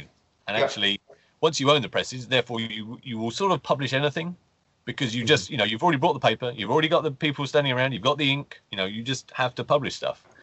And when you stop owning the presses, then you step back and you take a different view, and you think, oh well, actually I'm going to take maybe more of a businessy sort of decision to say, actually, I don't want to publish that comic. I don't want to publish that comic. And your horizons narrow, and you want to only publish successful comics. Whereas when you have the printing presses, you just want to publish comics, and you just want to just keep them running 24/7. So, there's a lot to me that appeals about that theory, but I don't know how to prove it. Buy a press. Because it's kind of interesting. Rob sort of accidentally hit on, I think, one of the things that held back the girls' comics in North America is that in North America, they were all romance comics, and the heaviest thing would be, why won't Billy ask me to the prom? Whereas the British ones, to call them bleak is like an understatement, because they're just the main characters in all of those, in any of the ones I've seen, were just tortured relentlessly by like friends and family and authority, and they'd be like locked in the basement, and their stepdad would slap them around. Because we got Misty here, and I remember reading them, and it was a horror story. I'm like, oh man, these are like creepy. And then I'd read something like I think it was Tammy. We got a few of them here, and I'd read them and go, these are no different from the Misty story, except it's not like your aunt possessed by a demon. It's just your aunt's evil. Yeah. So Tammy, is the real sort of, that's so I think Pat Mills works on that. That's his sort of that's where he comes in. I think, but before that, with titles probably like School Friend and Girls Crystal and Girl, which are more, longer established. They start in the 1950s. But yeah, you sort of Tammy, Pat Mills gets his mitts into that, and that's where he starts, and then he starts to, turn the ship around. He said, I want to go this way with the comics, which are, more, which end up in a very different way, with Misty, and they are, bleak, and they are less, jolly hockey sticks, but then there's a point at which then, all those comics, have died out, and they haven't been replaced by another wave of girls comics, whether they're in a bleak way or in a happy way. They're just, in terms of wholly new comics coming along, that doesn't happen very much anymore. Maybe it's to do with printing presses. Right. But yeah, definitely those sort of 70s girls comics, that's where they really, are really bleak, and they really go for it. Yeah, there was one that I read there was a comic called June that I read some of. And there was a story in there called Glenda, Good and Bad, which is basically about this girl whose best friend is basically has a split personality. And Glenda, as you can guess, one of them is basically a serial killer. That would be it. And one of them is like, and one of them is just like her kind best friend. And so the serial killer is constantly like trying to fuck her up. And sorry, excuse my language, but is constantly messing with her and trying to destroy her life and just absolutely evil. And then whenever she's confronted, the good one kicks in. So, oh no, I'm innocent, and I have no idea. And it's just horrible. Just horrible stuff. Entertaining, yes, but absolutely like really so awful. But anyway, I did want to ask you, this name Pat Mills has come up so many times during this conversation. Is he like one of the major figures in British comics? Oh yeah, for sure. He's still around. He's still producing comics. He's recently put out his own comic. Sort of a print-on-demand thing that you can get. Probably from Amazon, which is called Space Warp. Pat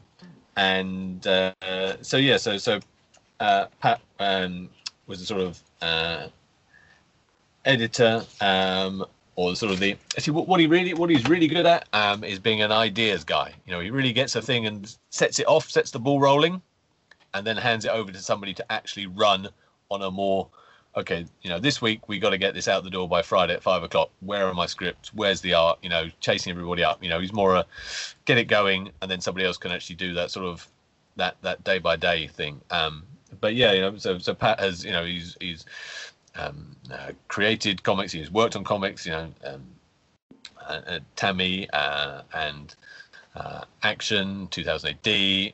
So write prolifically for 2000 AD, for very popular characters. So yeah, he's really sort of the godfather of British comics. And yeah, he's an interesting character. He's always got something to say. He can be quite outspoken. I think probably to an extent he's bitten the hand that feeds him a bit too much, probably with 2000 AD and their treatment of creators. But he's in a position where he's like, I can, he can say it now. Right. And I mean, yeah, interestingly, he's gone down this sort of the self-publishing route as a way to get material out there in terms of, either books that he's written recently. This comic, Space Warp, that he's put together with other sort of, I suppose what we'd call in the UK sort of small press creators. So comic artists and writers who aren't employed by major publishers. But actually, there aren't very many major publishers these days. So, everybody's a small press creator. So, yeah, it's an interesting sort of swerve is that the ability for anyone to produce a comic these days, those sort of barriers to entry, have never been lower in terms of, you can get really high quality printing done really easily. You can get print on demand. You can put your comic up on Amazon on print on demand, and they'll ship it, wherever you want. So yeah, he sort of embraced that as a, sort of working for the man, as it were. This is his way of I can control what I produce, when I produce it, where it goes to, and I don't need a whole corporate enterprise around me to do that. I can do it myself. Wow. Okay. So he occupies much the same space as Stan Lee did anyway in North American comics. It sounds like. Yeah. I would agree with that. Yeah, the idea man who gets everything started and gets things going and wrangled things, and he was largely responsible for, of course, Marvel Comics and making all that work. So, although Stan Lee, of course, was older, he started back in the 40s, and of course, had passed away a year or so ago. But yeah, okay, it sounds like although it sounds like the one difference between them, though, I'd argue, is that Stan Lee, let's just say, wrote a lot on the people he helped find and encourage and worked with him. He tended to kind of ride on their success rather than being a great creator himself quite as much. Whereas Pat Mills, it sounds like, is actually a real creator. He actually is someone who really writes stories and likes telling stories and getting involved, it sounds like. And it sounds like a fascinating figure, actually. Yeah. I mean, so Pat Mills, he creates Battle along with John Wagner, creates Action, Misty, 2000 AD. But like you say, he also, has created characters as well. Characters like Martial Law.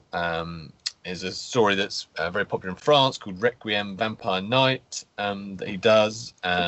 So yeah, he creates as well as getting the ball rolling, and getting a title out there. He was also, like you say, creating characters and writing those characters, for a long time. And definitely fan for him, Charlie's War. He's the writer on Charlie's War, and he always puts that up there as his, this is his, the best thing that he ever worked on. Right. Wow. Okay. So basically, almost not everything, but a lot of the stuff that's really worth reading in UK comics is connected to Pat Mills in one way or another. Yeah. So yeah, check it. He's on Twitter, at Pat Mills Comics, I think it is. So yeah, check him out. Okay, we'll definitely put a link to his work and some things about him in the show notes. Yeah, because I'm wondering too. You mentioned how the small press thing is kind of how it's done nowadays.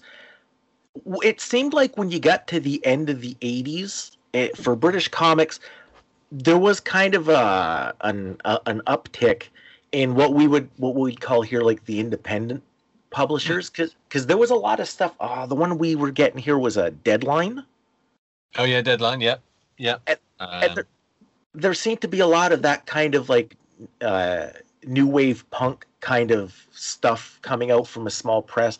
Was that like a big deal, and is that something that had effects like down the line, or was that sort of a short-lived thing? So I guess so. So there's probably Deadline. There were probably in that sort of early 90s. There were, that was a sort of moment where it was trying to create a sort of a comics environment that was for those older kids, those adults that that was definitely had been identified as was not available. There was nowhere for those readers to go. They were falling off the end of the conveyor belt, and that was somebody like so Steve McManus, who'd been a 2000 AD editor, who'd been Tharg, he would say Borag Thung Earthlets. What was that was one of the reasons why the Judge Dredd magazine had been created, was to try and give those people, those readers somewhere to go. So Deadline, Crisis, Revolver, Toxic, again, we're all trying to sort of scratch that itch, and were created by had a number of creators and titles involved in them that are probably a mixture of mainly forgotten, but within Deadline, for instance, so Tank Girl is was the lead strip in that, and not that this justifies it, but they made a movie of it, so people may have seen it, but it was a long time ago they made that movie, and the artists involved in that, like is created by Brett Ewins, Brendan McCarthy, Peter Milligan, and Steve Dillon works on it, and Steve Dillon would becomes more famous later on for his work on Preacher. So Deadline, Crisis, Revolver, they for a while they flourished, I guess, as a sort of a mix, in with the music business as well as the comics business. And so Deadline, I think, starts in 1988 and runs until the mid 90s, till about 1995, I think. But they fall away. And they've never really been sort of replaced until occasionally there are sort of comics for adults in on the newsstand. There was a title in sort of the early 2010s that was called Clint, which is named because it's one of the two words you were never allowed to use in comics. So Clint and Flick are the two words you can't use because you can't trust that printing technology not to get the L and the I just a little bit too close to each other. So Mark Miller produces Clint, and that lasts for, there was a couple of volumes in that round, but even that, that wasn't, I think the volume 1 was 15 issues, volume 2 was about 8 issues. So even if monthly, that's probably a couple of years worth. There's a new magazine just come out just now. This month is the first month it's come out, called Shift. And again, it's really has come out from almost nothing. It's not put out by a big publisher, but it's got newsstand distribution.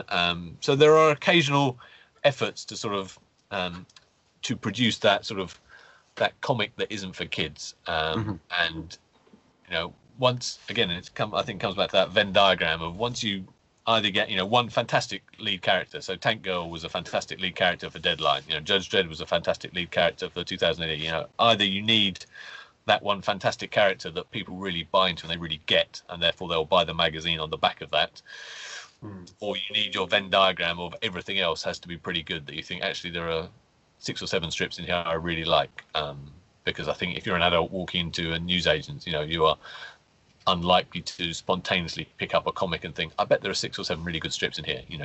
You probably need that headline character to draw you in. Yeah, because a lot of the ones that aimed at an older audience, I can remember from the 80s and the 90s, they were all really, really political. And was that kind of the running theme for that, or? Yeah, I guess there's that sort of it's that. So something like Revolver runs. So the main story in Revolver is written by Grant Morrison. He's a well-known comics writer, I'm sure, and drawn by an artist called Ryan Hughes, and is their take on the Dan Dare story. So Dan Dare, 1950s, is this sort of stiff upper lip, sort of Royal Air Force sort of pilot, but in space, with bad guys, and it's a sort of high, the quality of the artists involved mean that it's still a real high watermark of what you can do. 2 pages a week. The art is fantastic. But Morrison and Hughes take it and they reinvent it, and they present a Britain which is ruled over by, well, she's not called Margaret Thatcher, but she looks, who was the Prime Minister in 1990, but this character, who isn't called Margaret Thatcher, looks an awful lot like her, and sort of tells the story of this real run-down, bleak, desolate Britain that's become corrupt and enthralled and enslaved ultimately to the sort of the bad guy in the story, who is this character called the Mekon. It's super political. You've got within Crisis, you've got a strip like Third World War, which again is one of Pat Mills's works, and is sort of set in a future where there are sort of the mega corporations who provide everything, and start wars and fight wars, and and food poverty is a thing, and they're trying to and they struggle and suffer with it. So certainly that sort of what do you want your nascent readers to get into if they're just getting to that sort of, I'm 17, I'm 18, I'm starting to get political and think politically about how I want the world to look. Here are some comics that maybe try and reflect how you think about the world. Or just have loads of good stuff about bands in, which is the alternative route to go down. But you need something to get those people in. They tried it a little bit. In the 50s, there were magazines like Top Spot, and Reveille came a bit later. And Top Spot was a sort of it wasn't like a newspaper. It was probably sort of A3 size and ran reasonably sort of grown up comic strips alongside photos of lovely ladies, let's say. So it wasn't, it's not the first time that sort of thing has been tried. You need something to get them in, if that's politics or it's music or it's scantily clad women. You need something to pull these people into, or you need an amazing character, right? Because some of that the kind of stuff from the 90s, especially the political and the bleakness, I've noticed has come back into the more mainstream stuff, like the current 2000 AD stories. Bleak has been here for a long time as I don't know, it seems a shame to keep, I don't think you can blame it on the Dark Knight Returns forever.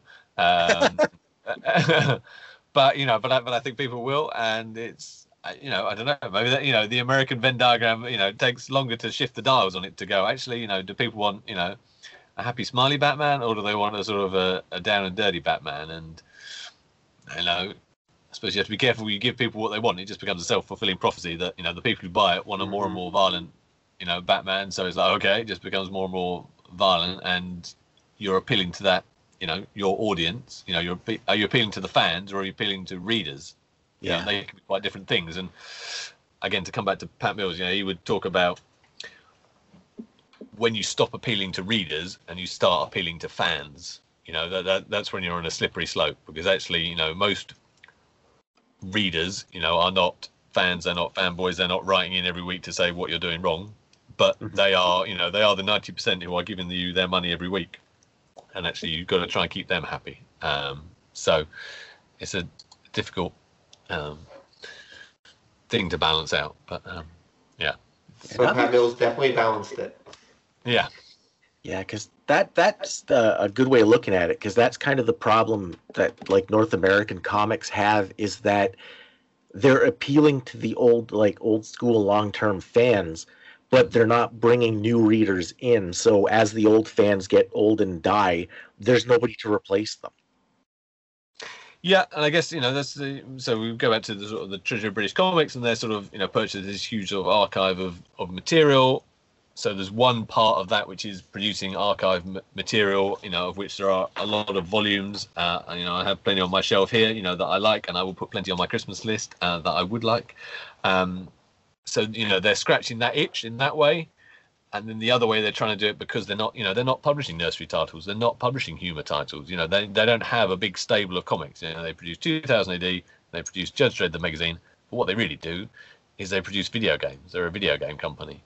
They just sort of own this on the side. So the actual trying to get something, in a like a special on the newsstand every month with characters that are either, wholly reprinted or ideally new, old characters but with new artists and new writers in, is the only way in that I think, that they can have. But yeah, if you're a 7-year-old boy, how do you sort of think, I want to read 2000 AD?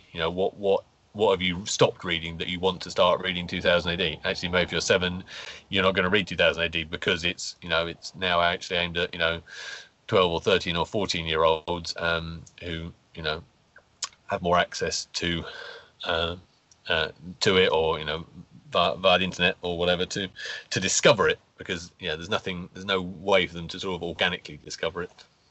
Yeah, that ties into another odd thing I've always wondered is one of the things that kind of killed the North American comic industry was we developed a network of comic shops, and the books came off of the newsstand, went to these shops, and then once nobody new was coming into the shops, it contracted the industry. And I know in Britain you had Forbidden Planet, but was that the only comic shop, or did you have a time where there were a lot of comic specialty stores in Britain? I guess it's sort of similar here. I guess the issue we would have had, or that's for news agents, is around what we call sale or return. Where once upon a time you would have said, the news agent could basically say, I want 50 comics, and they would be sent to him. And then if he sells 50, great. If he sells 5, he sends the other 45 back. So he cannot lose money, because he's going to sell them or he's going to send them back. That's it, sale or return. And so when you do that, encourages you to order big, because then, if you've got them in stock, then you can sell them.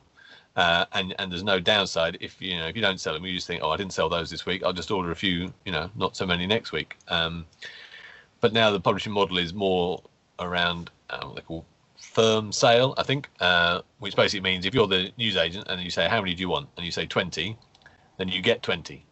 And if you sell 18, you have to throw away the other 2. If you sell 8, you have to throw away the other 12, and you've paid for the 20. So that encourages you to order small, because you don't want to be, you're risk averse. Whereas before, you were quite happy to take a risk, because you wouldn't lose out. Whereas now you're like, well, if this goes, I don't really know anything about comics, and yet I'm being asked to stock a comic. Well, I don't really know about that. Maybe I'll order 1 copy, and then somebody comes in, buys it, and boom, the rest of the week nobody can see it on your shelves. They don't buy it. So so that really changes the outlook from the person you want to sell. So now the news agent isn't buying it. So now, you move to the direct market, I think is what you call comic shops, isn't it? Where you say these people will take a chance, but actually they're mainly they'll buy it, but actually what they're doing mainly, obviously, is selling North American comics. They're selling Marvel comics. They're selling DC. They're selling Image. They were never set up to sell normal sort of British weekly, humor titles or nursery titles. Those are things that you need a more mass market to buy. Yeah. Now, do you think that's why you're getting like the Rebellion doing the compilations as a way to move into bookstores as opposed to like newsstands? Yeah, I think with books, obviously you've got they're still producing 2000 AD. They're still every week. The magazine comes out once a month. But then you've got books. So then if you are I'm an accountant, so I think about earning getting money in all sorts of different ways. So actually, if you've got weekly money, you've got monthly money, you've got stuff in bookstores, you've got digital, you've got lots of different revenue streams there. So you're not reliant on.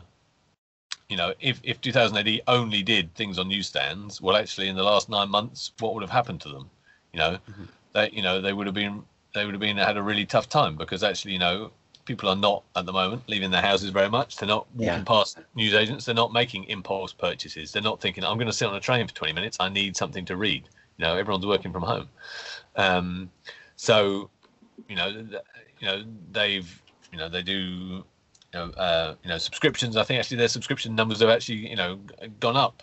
Because people, they're invested in the characters and the stories and the world, so they don't want to miss out. But they know they're not going to leave their house so much. So, so they've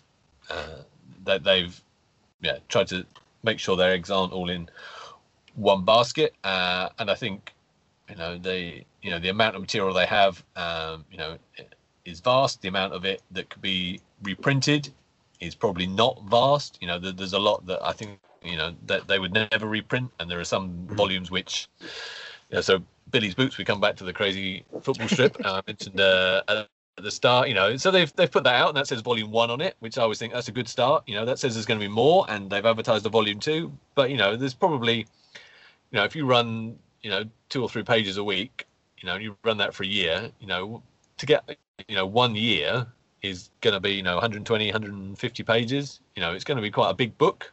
You can't pull out 10 years of that in one go. You can only put out 1 year at a time, and the market for that is not huge. So how many volumes can you put out a year? It might work out brilliantly. They could spend the next 20 years reprinting this stuff and it would be fine, but the demographic of the people buying it is obviously moving along at the same rate, and therefore the number of kids who were able to read that strip when it came out in the 1970s, they're aging as well. So there's an element of, you've got to sort of catch them while they're affluent enough, in their sort of 40s and 50s, that they can afford to buy, a lot of this stuff, before, they get to their 60s and 70s and they have less money and they start dying off a bit. So they got to pitch it right. Do you think there's a future for doing, because I know, again, Rebellion will do straight digital copies. Do you think that's where everything's going to go, or? For somebody like Rebellion, for stocking, or servicing the North American market, there's a lot of stuff at the moment about postage rates, to and from not especially to the US, are just are so high that actually it's unsustainable to ship material from here to the US. So digital solves that problem in a heartbeat. And I think even with the problems that it brings with it, do you really own that comic? Can somebody really just delete your account and take all that away from you, and suddenly you have nothing, versus having the actual physical copies of books? I just think that's the way people are going to consume that material, and that's the way they're going to collect that material, is digitally, because it's they don't own the printing presses anymore. I think this is all about the printing presses, so whereas they can send a PDF out, in a heartbeat, and it can go anywhere in the world, and they're just, there isn't enough of an audience here, demographically in the UK compared to what there was in the 1950s. So if you can't, if you need, I don't know, whatever it is, 10 million kids, and you need 1% of them buy comics. Well, if you haven't got that 10 million kids in the UK, you need to find that 10 million kids around the world, so that 1% of them will buy your comic, and you're going to do that with digital, or else you end up having the sort of the childhood you did, where individual issues turn up occasionally, and was very similar here for not myself, because I'm not a collector of American comics, but I listen to enough podcasts where people talk about on a Saturday they would get on their bike and they would ride around all the newsagents within like a 5-mile radius of their house, because they did not know what American comics they would find at any of those newsagents, because the newsagents would just get some comics occasionally. So they would, go around all these newsagents just to see what they could find. But they could never get a run of Spider-Man comics or Batman comics or anything, and if you couldn't get a run of those, you would never get a run of, I don't know, JLA or something. So, do you want to have people, getting hold of your comic occasionally. No, you want them to get it every week. You got to get them to become a consumer. So yeah, I think I'm a dinosaur holding out for not reading my comics digitally, but I've still got plenty of paper comics to read. So 2,000 of them apparently. Yeah, I'll send you some photos afterwards. You can put those in the show notes. Okay, yeah, please do, so the audience can actually see it. That sounds really impressive. Yeah. It could be worse. You could be a Japanese collector, because of course I don't know if you've actually seen what a Japanese weekly comic looks like, but it looks like a phone book. Oh yeah. There's in London there's one, there's a couple of shops that I would think I could go to if I wanted Japanese comics, and yeah, wow, that's yeah. And imagine 30 years worth of those weekly. You wouldn't actually. It would take a whole house to basically just hold them, not even a room. Yeah. You have time to read them, let alone store them. Oh, yeah. Yeah, pretty much. It's pretty incredible. That's why they've got such a big secondary trade paperback market in Japan. Anything that's popular at all gets turned into trade paperbacks, as long as it can reach 8 to 10 chapters. That's enough to put it in a trade paperback. So that's what they do. Off they go. Yeah. So I think that's the one thing that they did, from the sounds of it, that the UK market should have probably done, but just never did, was that collection approach. Was that get them out and then collect them as soon as, whatever's popular, I just collect that and release a trade paperback of that, 2 or 3 times a year. And if they'd done that, they might have actually been able to even expand the market. Yeah. No, I think it's a real, it's a thing that, for whatever, reason didn't happen, and you didn't have that push into into bookshops. It's just we got in probably in that, well, surely we're making enough money, we don't need to do anything different, but over time the market shrunk, and yeah, that's the way it worked out. Okay, no. Yeah. So any other questions, Don, before we finish up for today? There's so much, because I think, again, a lot of people in North America don't realize just how vast and varied the British comic book industry has always been. But no, we've got a lot of good stuff. You've answered a lot of the questions that I've wondered about for years, because like I say, here we just got, we'd get continuous ones, but the odd smattering. And again, it was always this weird wonderland, because I never knew what was going to come. I never knew what kind of stories. One day you're getting Scream. One day you're getting Monster Fun. One day you're getting Grundy. And it just seemed that, that the British comic industry is this weird, wacky, kind of apocalyptic land of just craziness. So, it was nice to get answers to some of these things that have bothered me for going on 50 years now. That's okay. Yeah, I mean, like you say, the volume, the number of titles. I mean, it's incredible. And you could look at all of them, and the millions and millions of pages of stuff that was produced. It's too much for any one person. Mm-hmm. It really is. So thank you so much, Richard, for coming on the show and talking to us and our audience about UK comics. Like, as I said at the beginning, it's such a mysterious other world to us, and you've really helped clear up a lot of things that I wondered about, same as Don there, and we really appreciate you coming on. Yeah, as far it's been a pleasure to talk to you both. Okay, thank you, Richard. Thank you, Don, and thank you, listener. If you have any questions or comments, please drop by obeythedna.com for show notes, and if you have anything you wonder about, please leave comments on the show, and maybe Richard can help answer them later, or maybe we can even have him back to answer other questions that you have at some point in the future. So take care, and we'll see you next month. Bye. Bye-bye. Happy Christmas. Oh, yes. Merry Christmas. Get the annuals. Thanks for listening to the show. If you'd like to hear more or join the conversation, come visit us at obeythedna.com. You can also find us on iTunes or whatever fine podcast site forgot to lock their back door. So until next time, remember that to master the nerdly arts takes time, practice, and enough Coca-Cola to drop a rhino. See ya!